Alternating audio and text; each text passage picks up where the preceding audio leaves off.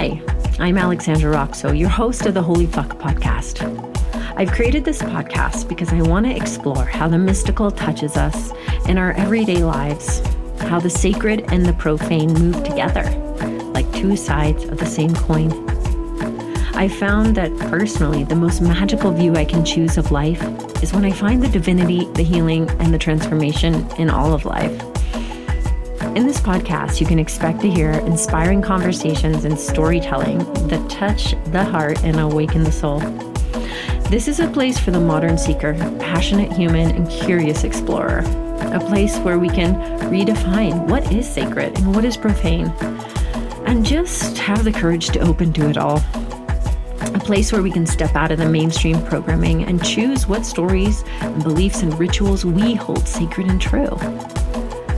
On this podcast, you're going to hear from people on all sorts of walks of life, sharing what they're passionate about, what keeps them awake at night, what they consider to be sacred, what they consider to be profane, how they have explored life and freed their hearts and souls through love and spiritual practice, art, meditation, sex, drugs, birthing, prayer, just experiencing life in all of its wild tragedies and comedies.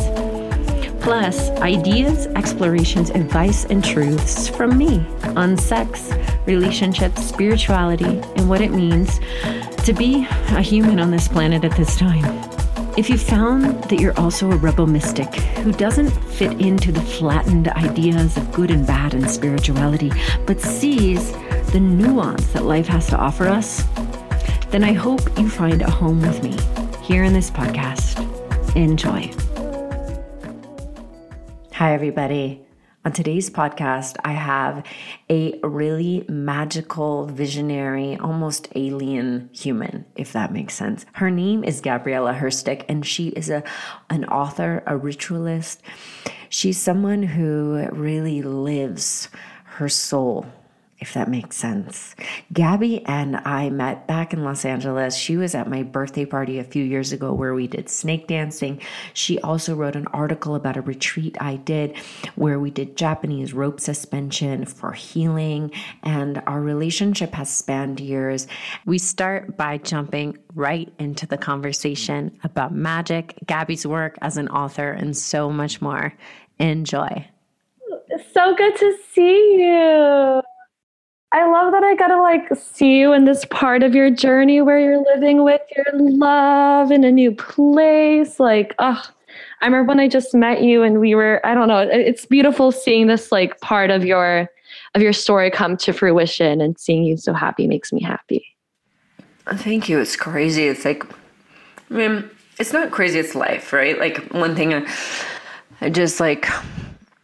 I think about how nowadays we have kind of made ourselves into gods and goddesses, and part of that is beautiful, and part of it is us kind of acting as if everything we do in life is a product of our own will. Mm-hmm. And sometimes I'm like, no, this is soul contracts that were made before we came, and this is the will of the greater good. Yeah. It's not just your personal will. That's So it's funny because I feel some sort of new age programming. It's I created it, I manifested it, and I'm I'm sure we had a contract ahead of time that was already resolved. Yeah. I can take responsibility for doing the healing work to get my heart ready to receive the love that. I can take full responsibility for, but I'm not going to sit here and say I did it, I think that's just a part of us becoming really powerful as humans is actually owning our capability to perform magic, to manifest, to change consciousness at will. But I think that also can play so much into the ego. It's an excuse. And it can be very something that separates you because you're oh, I can do all of these things and I'm the center of my own universe. And it's, one of the rituals I practice every day, the beginning part of it is called the Kabbalistic cross. And the whole point of it is to align your will represented by the horizontal line with the divine will of the vertical line. And I feel that's what that kind of divine union that you seem to have is. It's where it's both what you've done and also what you've done past just this life, which could also be like your own will, but it's like a bigger kind of part of like your will that is one with the divine will, it seems like. Yeah, I love how you just put that. Are you studying the Kabbalah now as part of your magic practice? Yeah, I've been studying. So I study what's called Hermetic Kabbalah. So it's more along like the Western mystery traditions and that current. I've been studying it for a few years, but since quarantine started, so like last March, I've like really, really been going deep into it. And it's become a big part of my practice. I work a lot with the Tree of Life, a lot with the tarot, the Hebrew letters. And it feels very healing because I had a lot of wounds around just growing up Jewish and knowing that I wasn't Jewish and kind of what felt like being forced into that.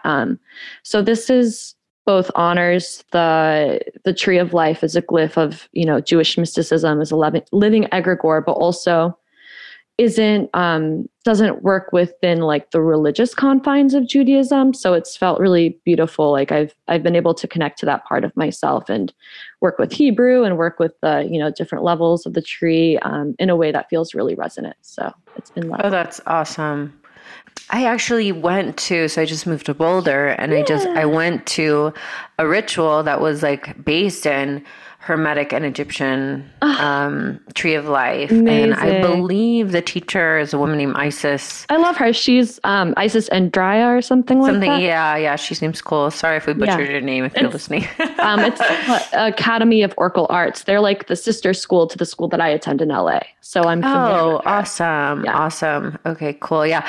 I mean, I really enjoyed the ritual space. And to be completely honest, and I say this just because everyone listening, there's so many different practices, schools, and traditions out there. And obviously not everything's for everyone. But I definitely felt like it was a lot of, it was a little heady for me. Oh, it's that tradition, the ceremonial tradition is so heady. If I never ever anticipated studying it because of that. And it's it's really masculine in a lot of ways. A lot of the teachers, the authors, the occultists, the magicians that have popularized it are all male, and a lot of it is incredibly heady. The reason that I got into it was because of my teacher Naha, who's a woman and who really like makes it very accessible. But I totally feel that, and I feel like that's why sex magic and embodiment and goddess worship are also like they've always been a huge, huge part of my practice, but especially now as I dive into like that kind of more structured, more masculine, I guess, tradition. You have to balance it out. I have to balance it out. Absolutely. Who were the dudes who made that lineage popular? So was it like Aleister Crowley?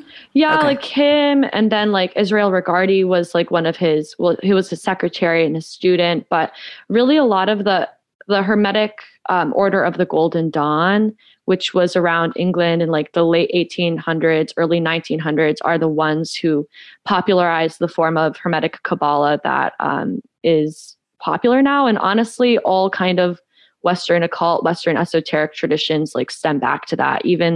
And Crowley too. He's a huge reason it's really popular. The Hermetic Order of the Golden Dawn was the first occult order to accept women, though, which is cool. Oh, that's cool. So, and were they connected to God? Why is the word like the Freemasons and stuff? They somewhat. So they definitely have like the lodge is kind of organized in a similar structure where there's like levels and like you get different initiations and get different degrees, which is Masonic. And then like from the Hermetic Order of the Golden Dawn, from past after that time, and a little when Aleister Crowley was kind of popularizing his magic. The OTO, or Order Temple Orientis, kind of came from that, and that's like a sex magic order that works within the tradition of Aleister Crowley's religion, and that was like super based on a different like Masonic orders and that kind of thing, like the Freemasons. But the Hermetic Order of the Golden Dawn's like magic isn't super based in Masonry, but the structure is. But yeah, there's a lot of like women that have come out of it. Dionne Fortune is a huge author. Right. And I quoted her in my book. I love that. She's great. She's great. But it's a very It's very heady. So I'm still navigating my way through that kind of current. Yeah, there's nothing wrong with that. It's just like, I think preference for different people entering into different things. And I mean, one of my favorites of that, like I think in my 20s, I had a boyfriend who, he wasn't like a Crowleyite, but he like, you know, talked about Aleister Crowley a lot. I think we had a lot of books around this when I was living in Seattle. But at that time, I also learned about Kenneth Anger, who was an incredible experimental filmmaker, or is rather, and who was a part of the Brotherhood of the Golden Dawn, right? He's a Thelemite, so he followed the religious philosophy of Aleister Crowley, and he was like one of Aleister Crowley's students and Kenneth Grant's students. So he like took Crowley's kind of magic and transformed it in his own way with the help of this other guy named Kenneth Anger, who kind of also took Thelema and transformed it and worked a lot with like tantric ideas. And yeah, Kenneth Anger is incredible. He's really a really amazing artist. His films are super inspiring. Yeah, there's so much ritual there, and I know that you're really into ritual, and I'm really into ritual in different ways, and I've had different phases where they've been more theatrical, like when I was like, and I may have told you this because we've had long discussions before, but when I was with that same boyfriend in Portland and Seattle, we did this ritual in a like abandoned warehouse where we're both naked, and we had these, have I told you this? Mm-mm. And we had these pig hearts, and we covered them in fake blood. Were they real pig hearts? Yeah, real pig hearts. Amazing. And we got a series of like big butcher knives, and so we did this all in like a stop motion slide film, and so it looked like I was pushing the knife into his heart. Oh my God, do you hear that thunder? The witches have united. I'm like, it's been a sunny day and it's like raining now and the thunder's here. But it looked like I pushed the knife into his heart because we sawed off like a few knives to make it look like, you know, and then like I stuck my hand in and pulled out this dripping blood heart. Amazing. And so there's like photos of us both naked, standing, holding, you know, each other's hearts. And at first, I was going to do this ritual where I took needle and thread and kind of just sewed them back and forth together for a long period of time. But I realized I didn't think I wanted to stay together. Like we were kind of getting on the rocks a little. So I was like, I'm not going to cast that kind of a spell. Yeah. So instead, I got tons of white feathers and I just poked them into the hearts. Amazing. He and I both poked them into the hearts, and then we just held these hearts with like all like raw meat with all these white feathers, and it was such a beautiful piece. And I played so I ended up playing it as a film, but it was slide film, so it looks like stop motion. And the song "Your Heart Is So Loud" by Colleen, which is such a beautiful song. She's a French artist. It sounds like a music box, and it ended up showing in a film festival at a theater in Seattle, like after we broke up, and I was so glad that I didn't weave our hearts together. But yeah, oh, it sounds so beautiful. Yeah, but you know, anyway, I've made a lot of art with ritual, maybe a little bit less in the last, you know, kind of phase of my life, but I know you have as well, and I'd love to just give people a little bit of background. I mean, we're kind of diving into the deep here, and I know you have all these other parts of your public persona. So like whatever feels alive now and what you're working on. And I actually really like that. Like I'm not just showing the probably the basic questions that people would ask. Yeah, me too. No, I love this question because it's something that's been really inspiring me. My artistic expression or my art that I create, really over the past 5 years since I've been in LA has been rooted in devotion to the goddess and to the goddesses that I work with. I'm devoted to the goddesses of love and lust. I have a few that I work with very intimately, and part of that process is creating art. So when I first I interrupt you really quick and be annoying? So can you tell people what it means to work with a goddess? Because I know what that means for me. You probably have your own definition, but I think a lot of people out there I feel like it's such an abstract concept. So I'd love to hear that before you keep going. Of course. So I feel like the word, my friend Amelia says this. She's like, she she's the one that brought it up. The idea of like working with the goddess, it's like kind of a weird word because it's like, I'm not like going to the office and like hanging out with this deity. I mean, like work is not the right word, but maybe the right word would be like venerate, worship, honor. So for me, when I say that I work with the goddess, I mean that I'm in service to different deities, and the goddesses that I am pledged to or that I have devoted myself to are all goddesses of love and lust.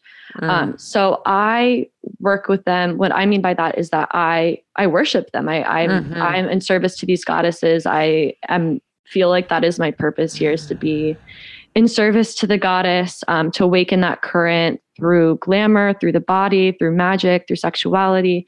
And my devotion is multifaceted. Part of it is artistic expression as an offering, a lot like very typical, common, and through line with worshiping any kind of deity is, offering them something. It's like when you're in a friendship, it's not just take, it's give and take. And it's kind of the same with these relationships with these deities. So for me, that looks like daily prayer. That looks like buying them roses or flowers. Roses are just sacred to the goddesses of love and the goddesses I work with. It means meditation, devotional work. And what I mean by that is long form rituals with a specific intention, as a form of like prayer, as a form of communion, and as a form of devotion to these goddesses. So it's both exoteric in the way that, I'm doing these things outside of myself, lighting candles, saying prayers, journaling, speaking to them. And then it's also esoteric where it's like I communicate with them, I invoke them. So I both invite them into my body and connect with them through their consciousness, through ritual and a lot of spell work, ritual. And in my case, a lot of sex magic and sacred adornment. So dressing myself in a way that helps my body and connect with these goddesses. And then creating art, because art is just of the heart. And it's I use myself as a muse, as a way to both honor, reflect, and embody these goddesses that I'm devoted to. I love that so much, and thanks for letting me interrupt you. And of course, we'll get back on that train. Don't worry about it. Before we get back on that train, I just had this thought, like, wow, it's one of the many things that bums me out about modern culture is that we've become so entrenched in science that I feel like people want a transactional approach to everything in reality. And so it's like, okay, well, if I can't see this goddess, then how do I know that this ritual is being heard or this prayer is being heard? Or, if I can't feel it or if I don't hear it, and it bums me out so much. And I feel like someone like you is holding this like torch for, even a perception, an internal mental perception of reality, consciousness, that is beyond just like fact, fiction, science. And so I'm so glad, because it's so boring, honestly, to just be like, oh, I take everything at face value. I believe only what science says. It's like, do you know anything about like love and poetry, or art? It's like, or nature even, like there's so many things that are just like incomprehensible to our minds. And so hearing you talk about like ritual, art, magic, it's a practice where you're devoting yourself to something that you have to have. There's like a gap of faith. There's a faith leap that anyone who's engaging in this has to like take that leap of faith and go, I can't see Venus standing in my bedroom, but in my heart somewhere, there's like a little tiny flame of knowing or recognition. And I'm willing to give that like the center stage and let that be enough. Yeah. Absolutely. And thank you for that compliment. That means the world's coming from you. You can't like think your way to the goddess. You just can't. You can't do it. You can't like logically. Love. Yeah, exactly. You can't logically get there. I mean, you can contemplate. That's a big part of just like I feel like of any tradition, and as somebody who grew up Jewish, we love to think and to ask questions. So that's just something that I've always, and as an air sign, always been good at. I definitely ponder and question. But with her, it's like, there are a lot of practitioners, devotees who have more physically psychic experiences. And what I mean by that is that maybe they, they have auditory kind of perceptions with goddesses, or they may see her more.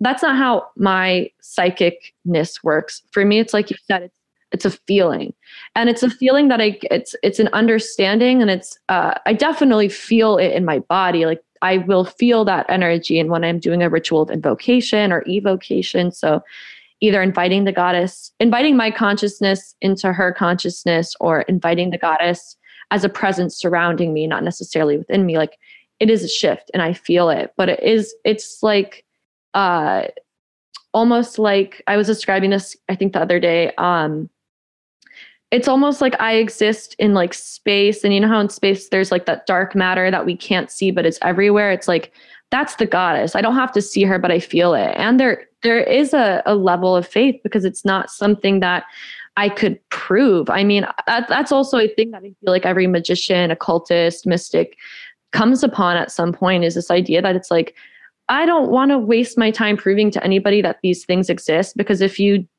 were to practice these practices, if you were to do the prayers, you would know it. And it's just like, I write my work so people can have those firsthand, or I share my writing so people can have those experiences firsthand. But I think that this, for me, like such one of my favorite words as of late, and one of the central core tenets in my practice with the goddess is devotion. And to be devoted to something is, like you said, it's not transactional.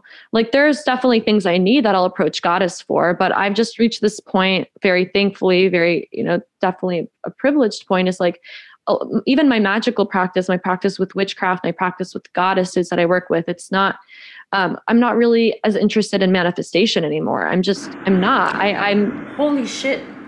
Do you hear that? Oh my God, that was. I hear that going. That was like a thunderclap that lasted like, I don't know, 10 seconds. I honestly, I haven't heard thunder in so long, and I love thunder. I'm like tearing up right now, because I'm like, oh my God. My partner just texted me from upstairs. He's probably texted me. Holy shit. We both. Goddess said hello. She did say hello. So anyway, sorry to interrupt you there, but you were saying that you, and I want to really make sure we don't miss this point. You were saying that you no longer feel the need for manifestation. Yeah, I'm at a point in my practice with like my devotion and with my magical practice, my practice with witchcraft, where like manifestation it's still something I'll do. Like I'm not, if I need something, I need something, or if there's something that I really long for, like, I'll find a way to make it happen. But it's not really like, it's not something I do regularly, really at all. It's just, I feel like I think part of that is just being at like a point in my life and my career where I'm like happy with things. I'm lucky enough that like I can support myself financially, have a home, like all my needs are taken care of. And when I approach the goddess, it's not for something. And if it's for something, it's to embody her more, or to know myself in a new way, or to give myself to her in a new way. It's not so much like you mentioned transactional. Like there was, one of the goddesses I work with, it's a teacher that I was on her mailing list. She was like, here's this money spell that you can do with this goddess. And it's like, I think that's great, but it's just like approaching a deity for like approaching, especially this goddess who's a goddess, a very, very intense goddess, a dark goddess. Like if it doesn't resonate with me to just be like, oh, I'm going to worship this goddess because I need something. Like at the end of the day, your devotion is still a relationship. Like, this idea of as above, so below, or that which is above is like that which is below. Like, when I worship the goddess, that must mean that she also worships me, or that she sees herself in me. And what that means is that there's a sense of reciprocity. Like I learn from her as she learns about the human experience through me. And Like there's, give and take there. It's a relationship. I'm not just going to keep asking my friend for something without offering them anything. It's like, I'm not going to sustain that relationship. So, yeah, some people are like, deities are not your friends. You don't have relationships with them. And they're like, then what do you have? Are they like your employees or something? Like it's still something larger than yourself. But that idea of relationship, I feel like it's like the infinity sign. It's like, right. It's balanced. Yeah. And I feel like it's just so outside of the Western mind. Whereas like when I was traveling in India and Nepal, it's like people are constantly giving offerings, and not beautiful. Just because they're like, okay, I'm going to put this one flower down for Ganesh today, and tomorrow Ganesh is going to remove this obstacle. It's like, no, someone may be doing that for 10 years before Ganesh even starts to remove the obstacle. And like, that's like, okay, that's it. That's the karma. That's the process. And I mean, I love what you said, and I just think it's important for everyone listening to hear. Because I feel like it's a liberation, is like, I don't need to manifest so much if my basic needs are cared for. So, and the thing is, if your basic needs aren't cared for, then maybe instead of sitting at home to manifest, like, do the practical around those. Yeah, you know what absolutely. I mean? It's you like, need both. You need both. Absolutely. And it's like, if it's the basic needs, and it's like, okay, then like, how do I create like a stable body and finances for myself? I mean, those are big things, and it could be really big karma for somebody. And it's like, where does the rubber hit the road with that? And with manifestation, I feel like there's just the word. Maybe it's because it says man at the top. Well, manifestation instead, or something. Yeah. But it feels less collaborative to me than like prayer. Prayer feels collaborative. Ritual feels collaborative. It's like, hey, I'm coming to nature, and I'm like asking to work with the energy of this water to create fluidity in my life, to create flow, right? Or whatever it is, whatever the prayer ritual is, versus like, I have manifested this. Like, personally, I feel like that comes from this same like me for me, self-oriented Western mind culture, individualistic, like American dream. And it's like, it's the same thing, but in a different outfit. Yeah, absolutely. Whereas I feel like if you went to India or some places in Mexico where maybe you talk to some people that were devoted to a certain goddess or deity, it would be like, wait, what? You want me to manifest what? Manifestation? You want me to manifest a fancy car? And I mean, I drive a nice car, so like, I'm not dogging on nice cars, because if that's a important part of your karma, so be it. But there's something to kind of coming into a humble reverence to something outside of yourself, or something that extends beyond yourself. It doesn't even have to be outside of yourself. It's like, can be an extension. And then how that has the ability to impact those around you. So it's like having that prayer or ritual or spell, and knowing, wow, if I come into greater love in my own heart, how will that ripple out and impact those around me? Like, or if I like come into greater financial abundance, and I can like have a home where I invite people and host parties and gatherings, like how might that impact other people, instead of it just being like, I want to manifest the big house. Exactly. Yeah, I definitely agree. And I feel like at least for me, with like my relationship with the goddess, the deities I work with, which I feel like is more Eastern, it's like, devotion is really like a selfless act. Like, you're not devoted to a goddess for anything except to become part of her consciousness, or to become part of that energy, or to be aware of it. And there's trust that by doing that, what is meant for you will come to you. And what you just said about to become a part of her consciousness is so potent, because it's kind of like you get to like walk. It's like you get to be like under her cloak with her, or you get to like sort of be invited into her garden, or like she sprays her like sort of magical mist on you. So you get to like kind of wear her essence a little bit. And that is fantastic feeling. It is the best. And I feel like, this is something that I say, it's like the best love spell you can cast is becoming the vibration of love, is opening your heart, is just loving more. The more that you do that, the more that you're going to naturally become a magnet for that kind of energy. And I think that is like, at least for me, feels like a more aligned way of manifesting. It's like, okay, well, like, I mean, again, yeah, I've done plenty of magic where I've manifested things like my apartment, but it's just, I think for me, when that's what you're doing every single new moon, or when that's what you're doing every single, like month, it's just like, there's ways to know yourself more deeply that will align you with what you need, so you can get what you need when you need it without having to feel like you have to control it and call it in. And I think that like being in a co-collaborative relationship with the universe also means like a deep amount of surrender and trust, because like things that don't serve you will be destroyed, but then that void will open up and invite things that do serve you. And it's like, I mean, yeah, we do magic because we want to feel like we're in control. And at the end of the day, we're only in control of ourselves to a certain extent. And even then, like anybody who's ever had some kind of illness or knows somebody who's had some kind of chronic illness or intense illness,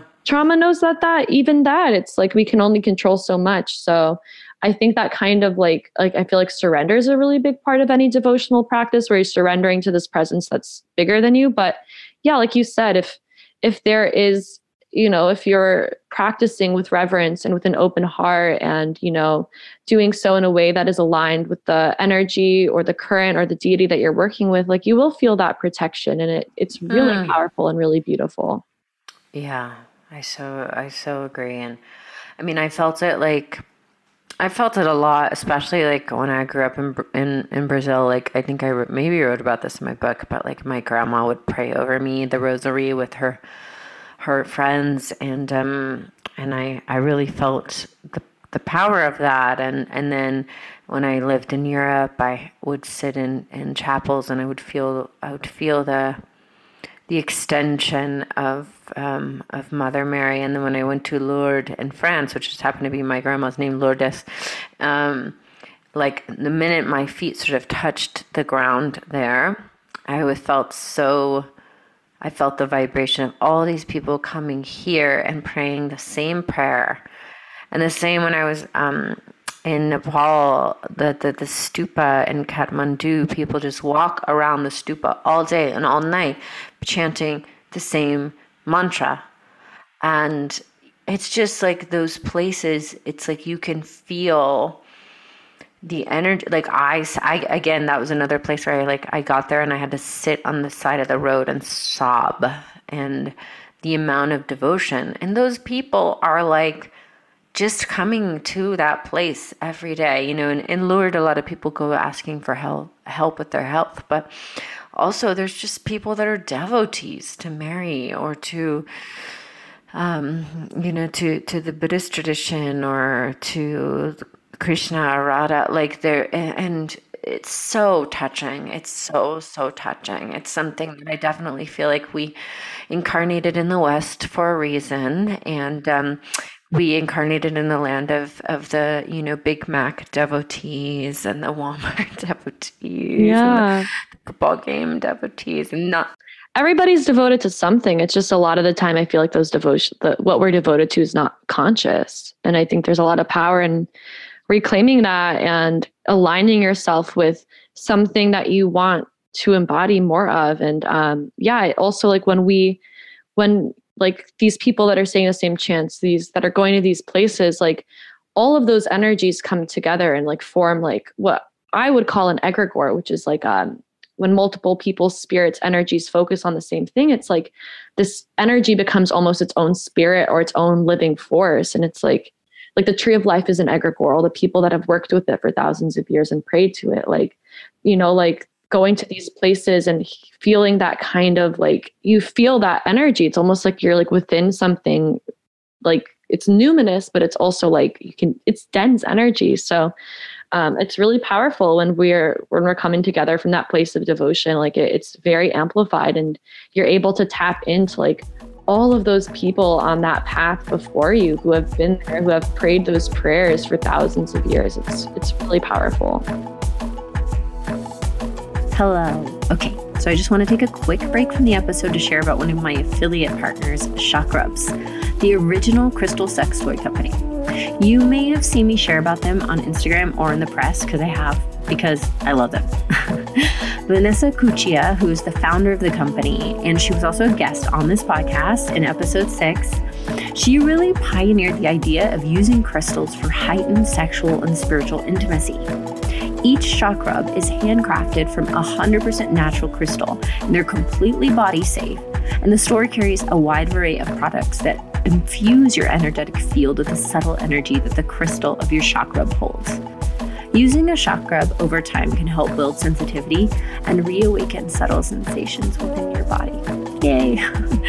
I have personally used them for years, and I love their products. And over the last few years, I've recommended them to many clients and survivors of sexual trauma, not only for exploring their self-pleasure, but for healing, releasing blockages, feelings held in the body, and rebuilding and reawakening their relationship to sexuality and sensuality over time. And also, they are these beautiful objects which you can put like on an altar in some way in your home to really embrace them. So use the link in the show notes, and the code is ROXOLOVE at checkout to receive a 10% discount in the store. Big love and enjoy. Now back to the episode. Okay, I know we spent all this time talking about magic, and we said we were going to talk about like the esoteric meets the erotic. So let's change over to the erotic now. Yay, lovely. Because I want to hear about what you're working on, and also the kink coven, and kind of your journey and like, that bridge, right, between what we're talking about from the realms of magic to like the realms of the body. And, Sure. So you've been such a big, beautiful, and important catalyst in this journey for me. So thank you for being part of that bridge. I'm trying to figure out where to start. So I've always been very like interested in sexuality. I've always been very drawn to it, but I grew up very scared of it. Like my sexual journey really didn't begin. It began when I was like 16, and I was like going to metalcore shows and like a groupie light and flirting with a bunch of band dudes who were older than me. And that was like what I consider. You have to tell us where, because people are going to like be interested. This was in Atlanta, Georgia. This was like... So everybody, me and Gabby are both Georgia girls. Georgia peaches. That's where I grew up, though I'm like...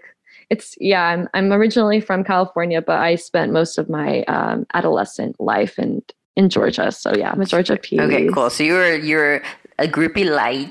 Yeah, I was like at the shows in Atlanta. Band girl from like the age of like 17 to like 20. And that was a big part of like just the beginning of my sexual exploration. I dove in head first. I like waited a while to kind of begin exploring sex, also because I was like not interested in anybody at my high school, and still love older men. So there you go. But I'm trying to think of how to phrase this. I always was drawn to like kink and to BDSM, but I didn't really know a lot about it at all. I'm not somebody who watches porn. I get FOMO from it. I'm like, I want to be doing that crazy stuff. So I don't watch it. I have a very active imagination.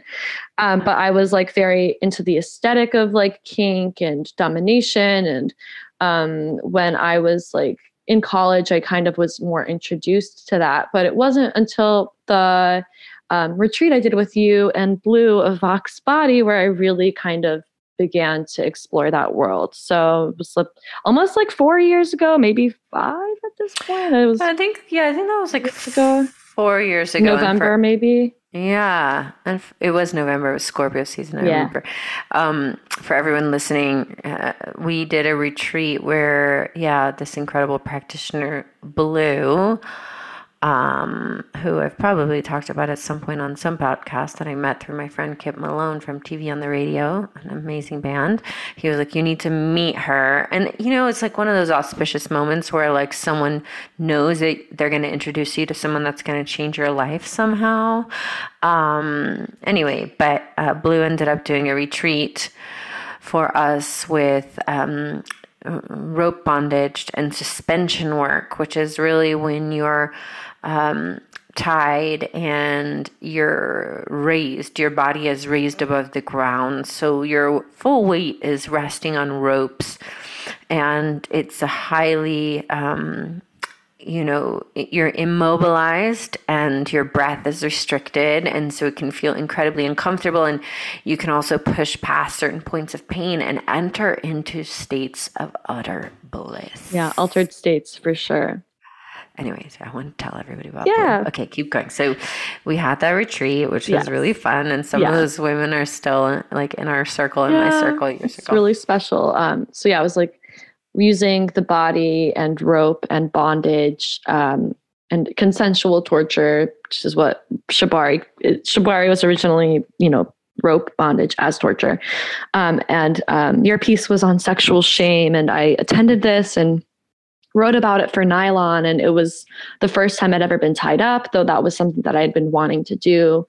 First time I'd been suspended, and really the first time like I met somebody who was a part of the kink world. And it was like, I felt the same way as I felt when I discovered witchcraft when I was like 12. It's like this like trap door opens and you realize there's like a whole other world beyond the world that you live in. And that was a huge catalyst in my own exploration of kink. And after that, I started reading books and I started taking classes and started going to, classes at like the Pleasure Chest here in LA, which is a great sex toy store that also does a lot of really incredible educational classes and workshops and such. And slowly started meeting different people in the community and exploring my sexuality. And all this while I was like weaving this into my work with the goddess Venus, who is one of the goddesses that I'm devoted to, the Roman goddess of love and sex and glamour and beauty. It was the first couple years were really rough because I'm not somebody who like dates a ton. I'm very like selective. I'm not somebody who's in long-term relationships or haven't been so it was very weird. It was definitely isolating in a lot of ways because I didn't really know where to go. It was like I was like saw this whole world and didn't really know how to go through it because I realized that I'm somebody who likes to receive impact or receive these kind of sensations. So like I'm what's called a bottom, but I'm also somebody who likes to consensually give their power away. I'm a submissive. And it was a lot of, exploration that led to those titles, that led to like me accepting the fact that I'm a masochist, that I like pain. But over the past 4 years, I've definitely been able to like find the community, connect to myself in that way. And as I'm doing this has all tied into my work, worship, and practice with these different goddesses of love and lust. And like what I call the dark goddess of love, who is the goddess of the love of the shadow, goddess of love of the shadow, of the subversive, of the transgressive. And it's been a really big part of my work with her. And it's been something that's been really inspiring to me because like, I feel like, in the West, there's this idea that sex and spirit are totally separate. But like, if you look at really any ancient tradition, I mean, Buddhist, Hindu traditions both have Tantra.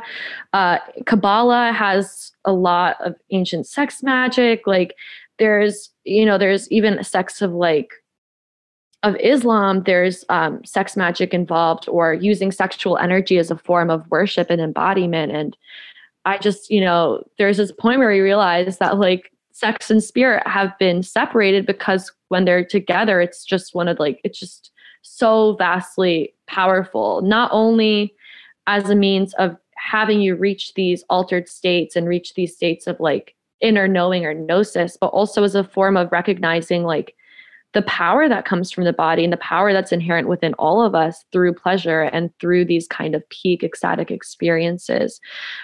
So my work with kink is all like devoted to one of the goddesses that I work with. And it has become like a big part of kind of the ways that I counter the kind of highly masculine, heady, theoretical practice of Hermetic Kabbalah and the Western mystery traditions that I'm also a part of. Like sex magic is a part of that. And even the sex magic within that, like as brought forth through the OTO, which is order and a form of like hierarchical and whatever, but it's still very heady. Like I just feel like for me, working with kink as a form of devotion has been life-changing.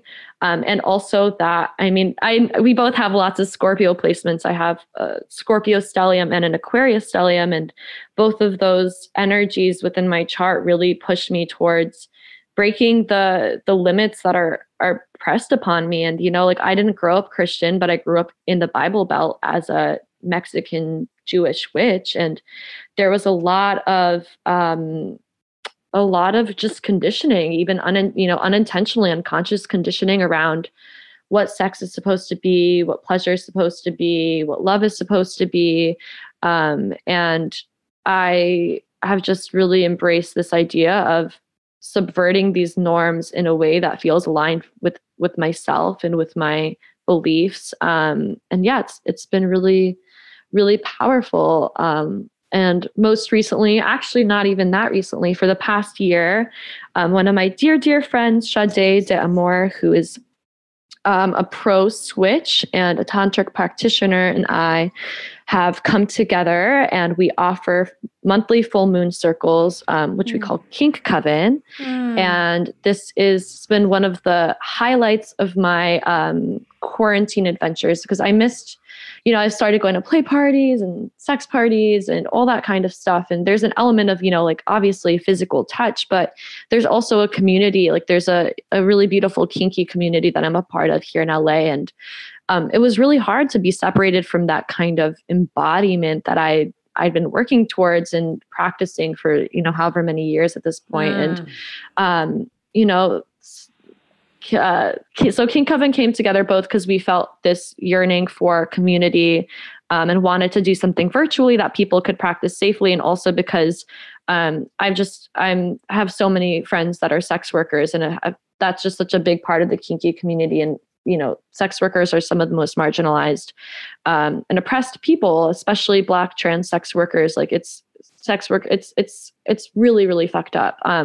So we saw both this need for this community and this kind of space in which we could support sex workers through rituals. So I had this idea of using a virtual play party as a way of raising energy for a spell, and the spell with the intention of protecting sex workers. So we come together every full moon based on whatever sign the moon and the sun are in, and we pick an archetype, a goddess, a theme. So Sunday's full moon's in Aquarius. So tomorrow for Kink Coven, we're meeting and we're being guided by the star, which is the tarot card of Aquarius. And I lead breath work and a guided meditation, and we light a candle, and through this guided meditation, we meet this archetype who grants this prayer of protection to sex workers around the world. And we light a candle. We all say a prayer together for this intention of protection and veiling sex workers in protection. And then we have a play party on Zoom. So some people tie themselves up. Some people do impact play, which is like spanking or flogging. Some people do wax play, use candles. Some people smoke weed. Some people dance. Some people have their cameras on. Some people don't. And we use, kink it raises energy, especially if you're doing something like impact, where you're literally like bringing blood to the surface of skin. Like, it's an energy exchange. It's a power exchange. So the idea is, in a normal spell or ritual, you're going to be doing something to raise energy, whether that's chanting or dancing or breath work or sex, magic, or like masturbating. So, it lends itself to kink, where there's already this kind of like energy that's being raised. So we raise our energy, and at the end, we send out the energy to sex workers and just like close the ritual. And it has been so powerful and so beautiful and so sacred. And it's also donation based. So if you can't donate, you can still come, but we ask for donations because we donate that money to different sex worker advocacy groups, or like sex worker like funds, different kind of organizations that support sex work, decriminalization, and just like the health and safety of sex workers. So like tomorrow we're donating the money to Sex Workers Outreach Project, which is a really, really great organization. And they have different they have different ones for like different cities, but this one is specifically to help and support incarcerated sex workers. So it's called Swap Behind Bars. They do really great work. So Gabby, it's amazing. The my idea gosh. is that, like we're doing this thing on the astral plane where we're raising energy, like that's the energetic part. But like, like we were talking about like magic, if you're doing a spell for a job, like it's not enough just to do a sigil for it. You have to also like update your resume and apply for jobs. So the donation is kind of like a physical way to like root that work in the material plane to help sex workers, like, in the here and now. Well, that's epic. And I love, you've been a writer, you've been an artist, which I hope you use that word often for yourself because you're such an artist. And now you've stepped into the priestess archetype and energy holding space, which is just so lovely to experience from the outside and to feel how you're, part of that is we invite other people into our practice. And so it's a very vulnerable place to be, in my opinion, to step into being a priestess publicly or a guide or whatever you want to call yourself, because you're essentially saying, okay, I trust my own vehicle, that I've been working on this for so many years. I trust my own channel. I trust my own heart. I trust my own integrity. So, and I'm going to now invite all these other people in with their own messy karma and their wounding and their hearts and their dreams and their hopes. And they're going to probably project a lot of that onto me, but also I'm going to help them, kind of like hold it down. And it's a very vulnerable place to be. And so I commend you for having the bravery to go, okay, I'm going to do that instead of having my practice on my own and kind of just do my own thing, my own rituals, but instead to open the doors to my own temple. Because, if we don't, then who? It's like, I remember a few years ago when I was like, okay, I'm going to open to leading moon rituals for Moon Club. And like, I was like, this is so vulnerable because it's been a part of my practice for over a decade, but I would never have thought to like open it up online or whatever. But because of that, so many other women were sort of gifted that lineage through me, through my transmission of my body. And so I know that's happening with you, not just women, but all people are coming and are getting the transmission from you, the embodied transmission. And so, I mean, I just love how your work, it's like has those two pieces, which is so important for mine as well. And it's like, you have the embodied physical experience, and then, the more abstract or esoteric or spirit-based or energy-based side. And it's interesting to me because I think that a lot of people who come from the magic world or the spiritual worlds, it's like, what does it look like when we're on the floor rolling around slapping an ass, our own, or like, making faces and growling and drooling, or like, really deeply coming into the body. And I work with women on this often and myself, because so much of our days are disembodied if we're sitting at the computer, if we have jobs as writers or space holters or whatever. So most of our lives become in this kind of mostly disembodied space where we're just like sitting in a computer and our awareness and our energy is just in the head space. And so I feel like it's just more and more important, even if it's on Zoom. Like yesterday I did a practice with a group of women on Zoom where they're watching me and I'm like putting my ass close to the screen and moving it. And like, they're celebrating me. And so it's like, okay, if that's what we have right now in terms of coming together and celebrating bodies and bringing the prayer and the worship into the body, it's like, let's do that. Let's not just sit and talk, let's tie, let's sing, let's dance, let's, whatever it is for each person, because you are drawn to the kink space. Someone else may, I don't know, get on Zoom and do a, body painting experience or something. I'm sure that exists, but bringing bringing the practices, the worship, the prayers, the ritual into the embodied experience is, one of my fave teachers, who's also a sweet white man, Richard Rudd, who created the Gene Keys, talks about from worship to embodiment, like that the old way was, we're in the space of worship, and then now we're moving into the space of embodiment, which is essentially pulling worship through our body. Exactly. And I feel like that for me is like such a huge part of why, like, all of my work, whether I'm writing about witchcraft, whether I'm doing kink stuff, like even if it's not something that's like I mention or it's not part of it necessarily, is like so rooted in the divine feminine, because there is, like you said, like this worship, this kind of more patriarchal, masculine, Western vision of religion is all about transcendence, leaving the body, getting up to the clouds, moving into God, whatever it is. But the divine feminine goddess religion is immanence. It's seeing the divine in everything, which is also very tantric. That's one of the only, there's a lot of different schools of Buddhist and Hindu tantra, and there's lots of different threads, but one of the things they have in common is this idea that the divine is in everywhere and everything. And I feel really, really passionately, especially after, becoming a part of this kind of Western tradition, that it's so important to feel things in the body. And it's like, even people like Crowley, who, like he worshiped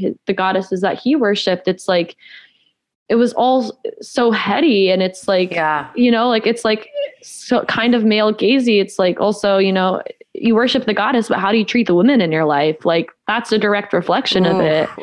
Yeah. So I think that, all those traditions, even when it is worshiping the goddess, like it's about, it's so in the head. So I feel really passionately about, bringing these beliefs through the body, feeling it in the body, like weaving those kind of somatic practices and practices like breath work and movement and like all that kind of stuff into the body. Dance, and all of it. Yeah. Sex and kink are a great way to do that. And kink, I think, especially because it is something that can lead to these altered states. It's like, you don't need to listen, we're on the same page about psychedelics. I think that working with plant medicine or drugs intentionally and using that as a door to different altered states, to a spiritual path, is incredibly powerful. And there's a time and a place for that. But like, if you're relying on drugs to get you to an altered state, like that, that's where it gets kind of fishy. But you can use the body to reach those altered states. And I think that there's a lot of power in doing that. And there's a lot of catharsis in doing that. And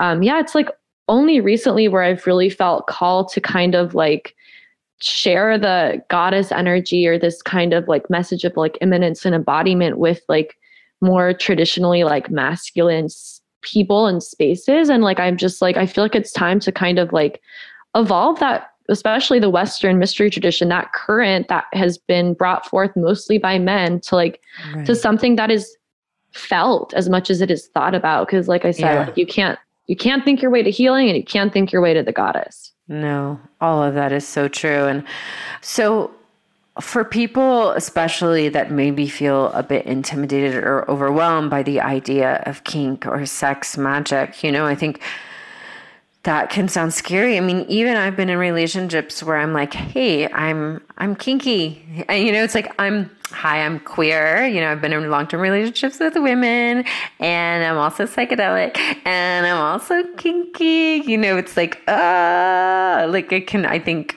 freak people out if they've never,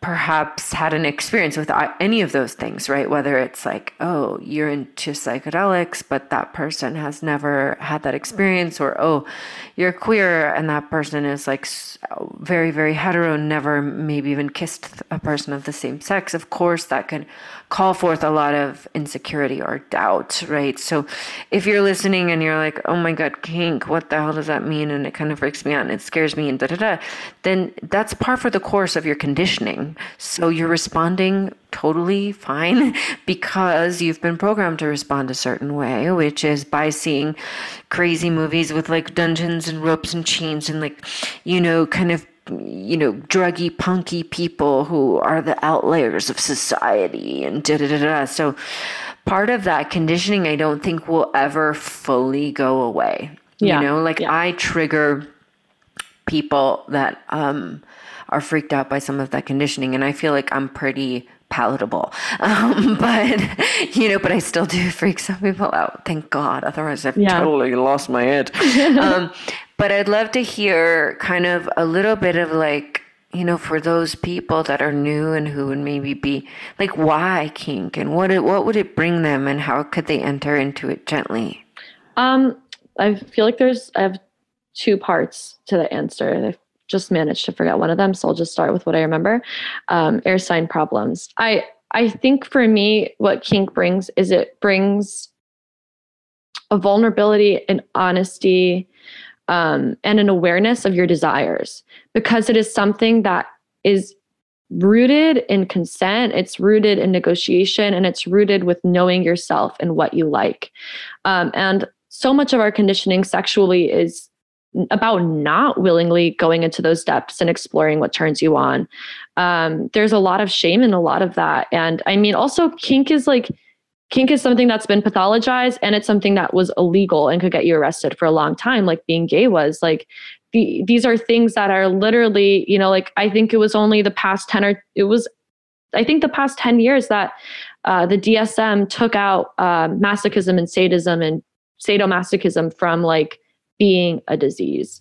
Which, have you seen A Dangerous Method with I haven't. Keira Knightley and what's his face? Not Viggo Mortensen. Skarsgård, Alexander Skarsgård. Ooh, yeah, I haven't. He plays Jung, and Viggo Mortensen plays Freud, and Keira Knightley is like the highly like fucked up girl who loves to be spanked. I love it. I'll have to watch. So talk about pathologizing really spanking. Yeah. Anyway, like, more on that later. There's just I think that giving yourself permission to have your desires met is a big thing. And obviously, like, kink takes place between two consenting adults, but there's nothing wrong with any of that. Like it's a space where you can really own your erotic self in a way that is not celebrated in a lot of other spaces. So I think that that's really empowering to not only recognize your desires, but to claim them, and to claim them in a space where you are honored, you are respected, and you are cared for before and after doing those things. Like there's so much more consent and safety in kink spaces than there are outside of it, because such a big part of it is negotiation. You literally create a container, what's called a scene, if you're practicing risk-aware kink, which is, and obviously it's dangerous stuff. It's literally like kink is rooted, it has come from torture. It is transmuting things that were unconsensually painful and horrible into something that is empowering, which is literally alchemy. So it is, and I would argue that it is a magical act, whether or not somebody's engaging in it with it in that way. And yeah, I think a lot of people like kink really is anything that's just not heteronormative vanilla sex. So anything outside of like a man and woman having missionary sex really can be kinky. And obviously there's a lot of layers to that. But I know in my own life, giving myself permission to claim the title of like submissive, that's been a big thing for me over the past couple of years, or really past couple of years. Like it's like, it allows a deeper sense of self, because there's not this kind of repression with these feelings. There's a celebration and there's a community that can support you. But I think something that's really important to think about or to keep in mind is that like, this is how I feel specifically with kink, but also with like a lot of other stuff, is like, if I'm having a really intense reaction to something, so like, I don't know, like if somebody's like, somebody's into golden showers or peeing, and I'm like, oh my God, fuck no, that's the most disgusting thing I've ever heard. If I have an intense reaction that's a no, I personally am like, I'm going to examine that. Because a lot of the times when we have those intense reactions, it's like something that ends up being like a big kink for us, or something that can really be like a powerful exploration. And there's a lot of magic. Can you tell us one of yours, please? Sure. You had like a really violent reaction to it. I was talking to this guy recently, on an app, and he told me he had a cum fetish. And I was like, oh God, I don't like that. And then I felt like the kombucha girl, because like, and I was like, actually, no, that's like, wait, what kombucha girl? The meme, her name's the kombucha girl. It's like she tries kombucha and she goes through all of these reactions because she doesn't know how she feels about it. It's pretty funny. But like, I went through all these, I was like, oh God, that's gross. And I was like, wait, I think that's gross. And then I thought about it, I was like, actually, you know what? I'm like kind of into that. So that's just, one example where it's like, actually do want you to cover me in other men's cum. Thank you. But I feel like a lot of the times those, the things that kind of like trigger us in that way are things that we need to examine. So like, one of the ways that almost I feel like any kind of kink educator, sex educator will tell you to begin this journey, besides like reading books and taking classes, is through creating what's called a yes, no, maybe list, which is a list of things that you're into, spanking, making out slowly, whatever it is, right? Things that you're definitely not into. For me, like that's like scat. I don't want to fuck with somebody's literal shit. I'm good. That would go in the no list. And then the maybe list would be things that you're not super sure about, but maybe that you kind of like are into. And what that really does is, first off, just like taking that time to like do the introspection of thinking about your desires is automatically going to open the door to you having a deeper relationship with those desires. And by like writing it out, like you're taking it out of the internal world and having this list, and you're just, it's something that you're meant to add to and to think about. And it can also give you kind of a jumping off point for exploration, either with yourself or with your partner. So like, maybe on your maybe list, like for me, it was like calling men daddy. I'm like, okay, well, I don't really like being like, not really huge into age play, but I like being called a good girl. So it's like, there's a lot of wiggle room. You're like, maybe there's some place to, I could try it. Yeah. Like, and I've done that and I know I like it. Like, I'm not, it's like DDLG is like dom, daddy, little girl. Like, I don't do that, but I like do like dom, daddy, like good girl. I'm like, I want to be like an adult, but I also want to be a good girl for daddy. So so that's a great, I love that exercise in a way. Yeah. And there's some online where you can like actually, I've done before, like with a partner, where you have like a long list where you write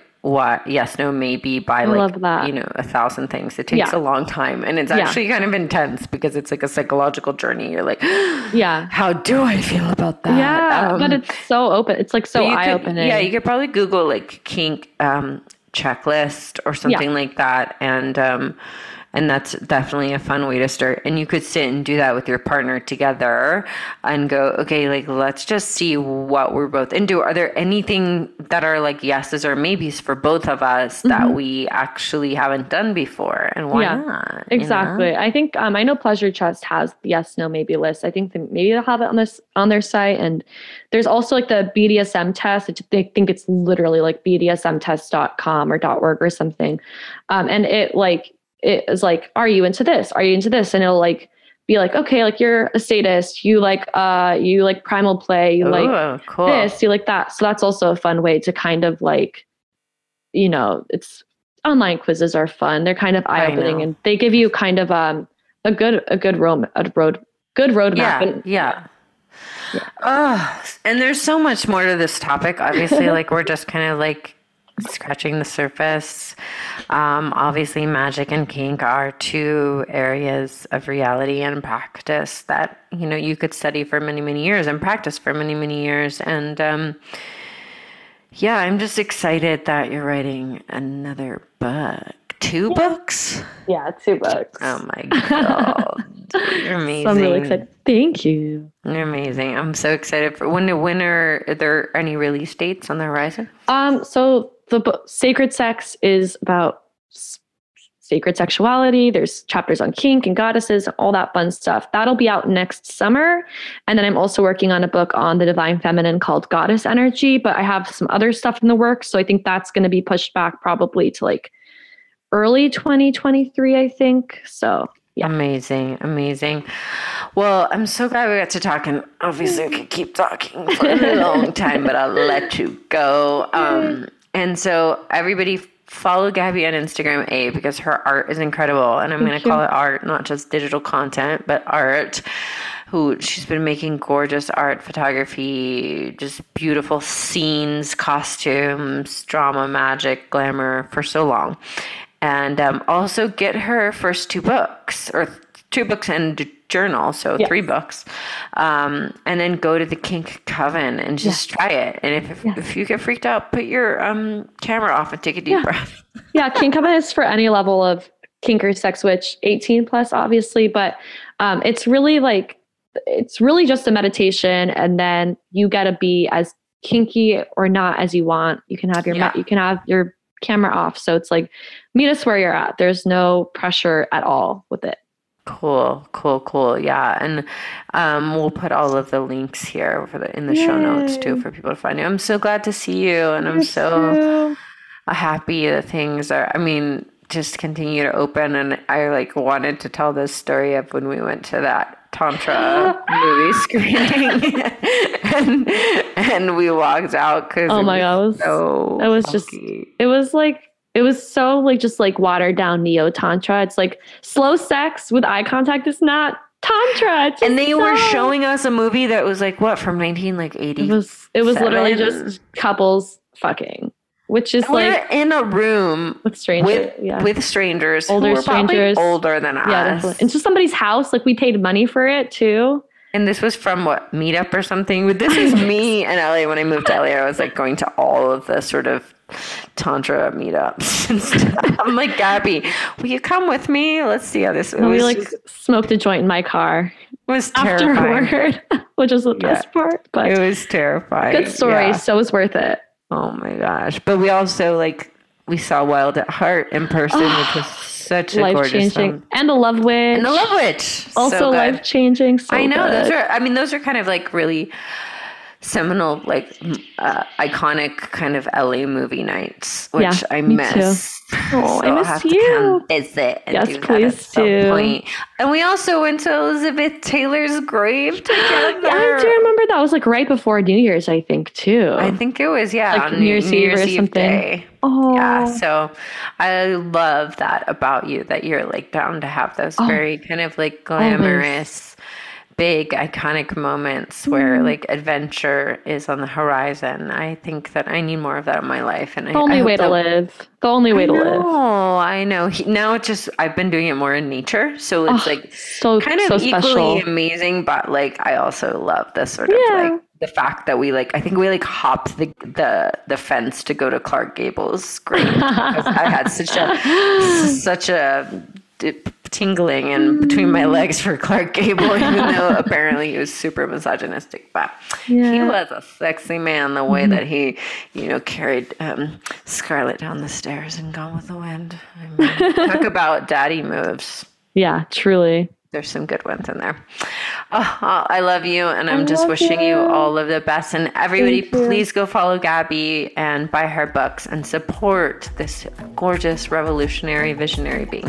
Oh, thank you so much. See you again so soon, everybody. Yes. Bye. Thank you so much for listening to today's podcast. For more, follow me on IG at Alexandra Roxo, and you can get on my mailing list where I send poems, practices, rituals, links to upcoming retreats and events, and all kinds of goodies. And if this podcast has touched your heart, please let us know. Please write us a review, give us a 5-star rating, all of that. It means a lot to myself and everyone involved. Big, big love, my darling. Have a fabulous day, and see you again very soon.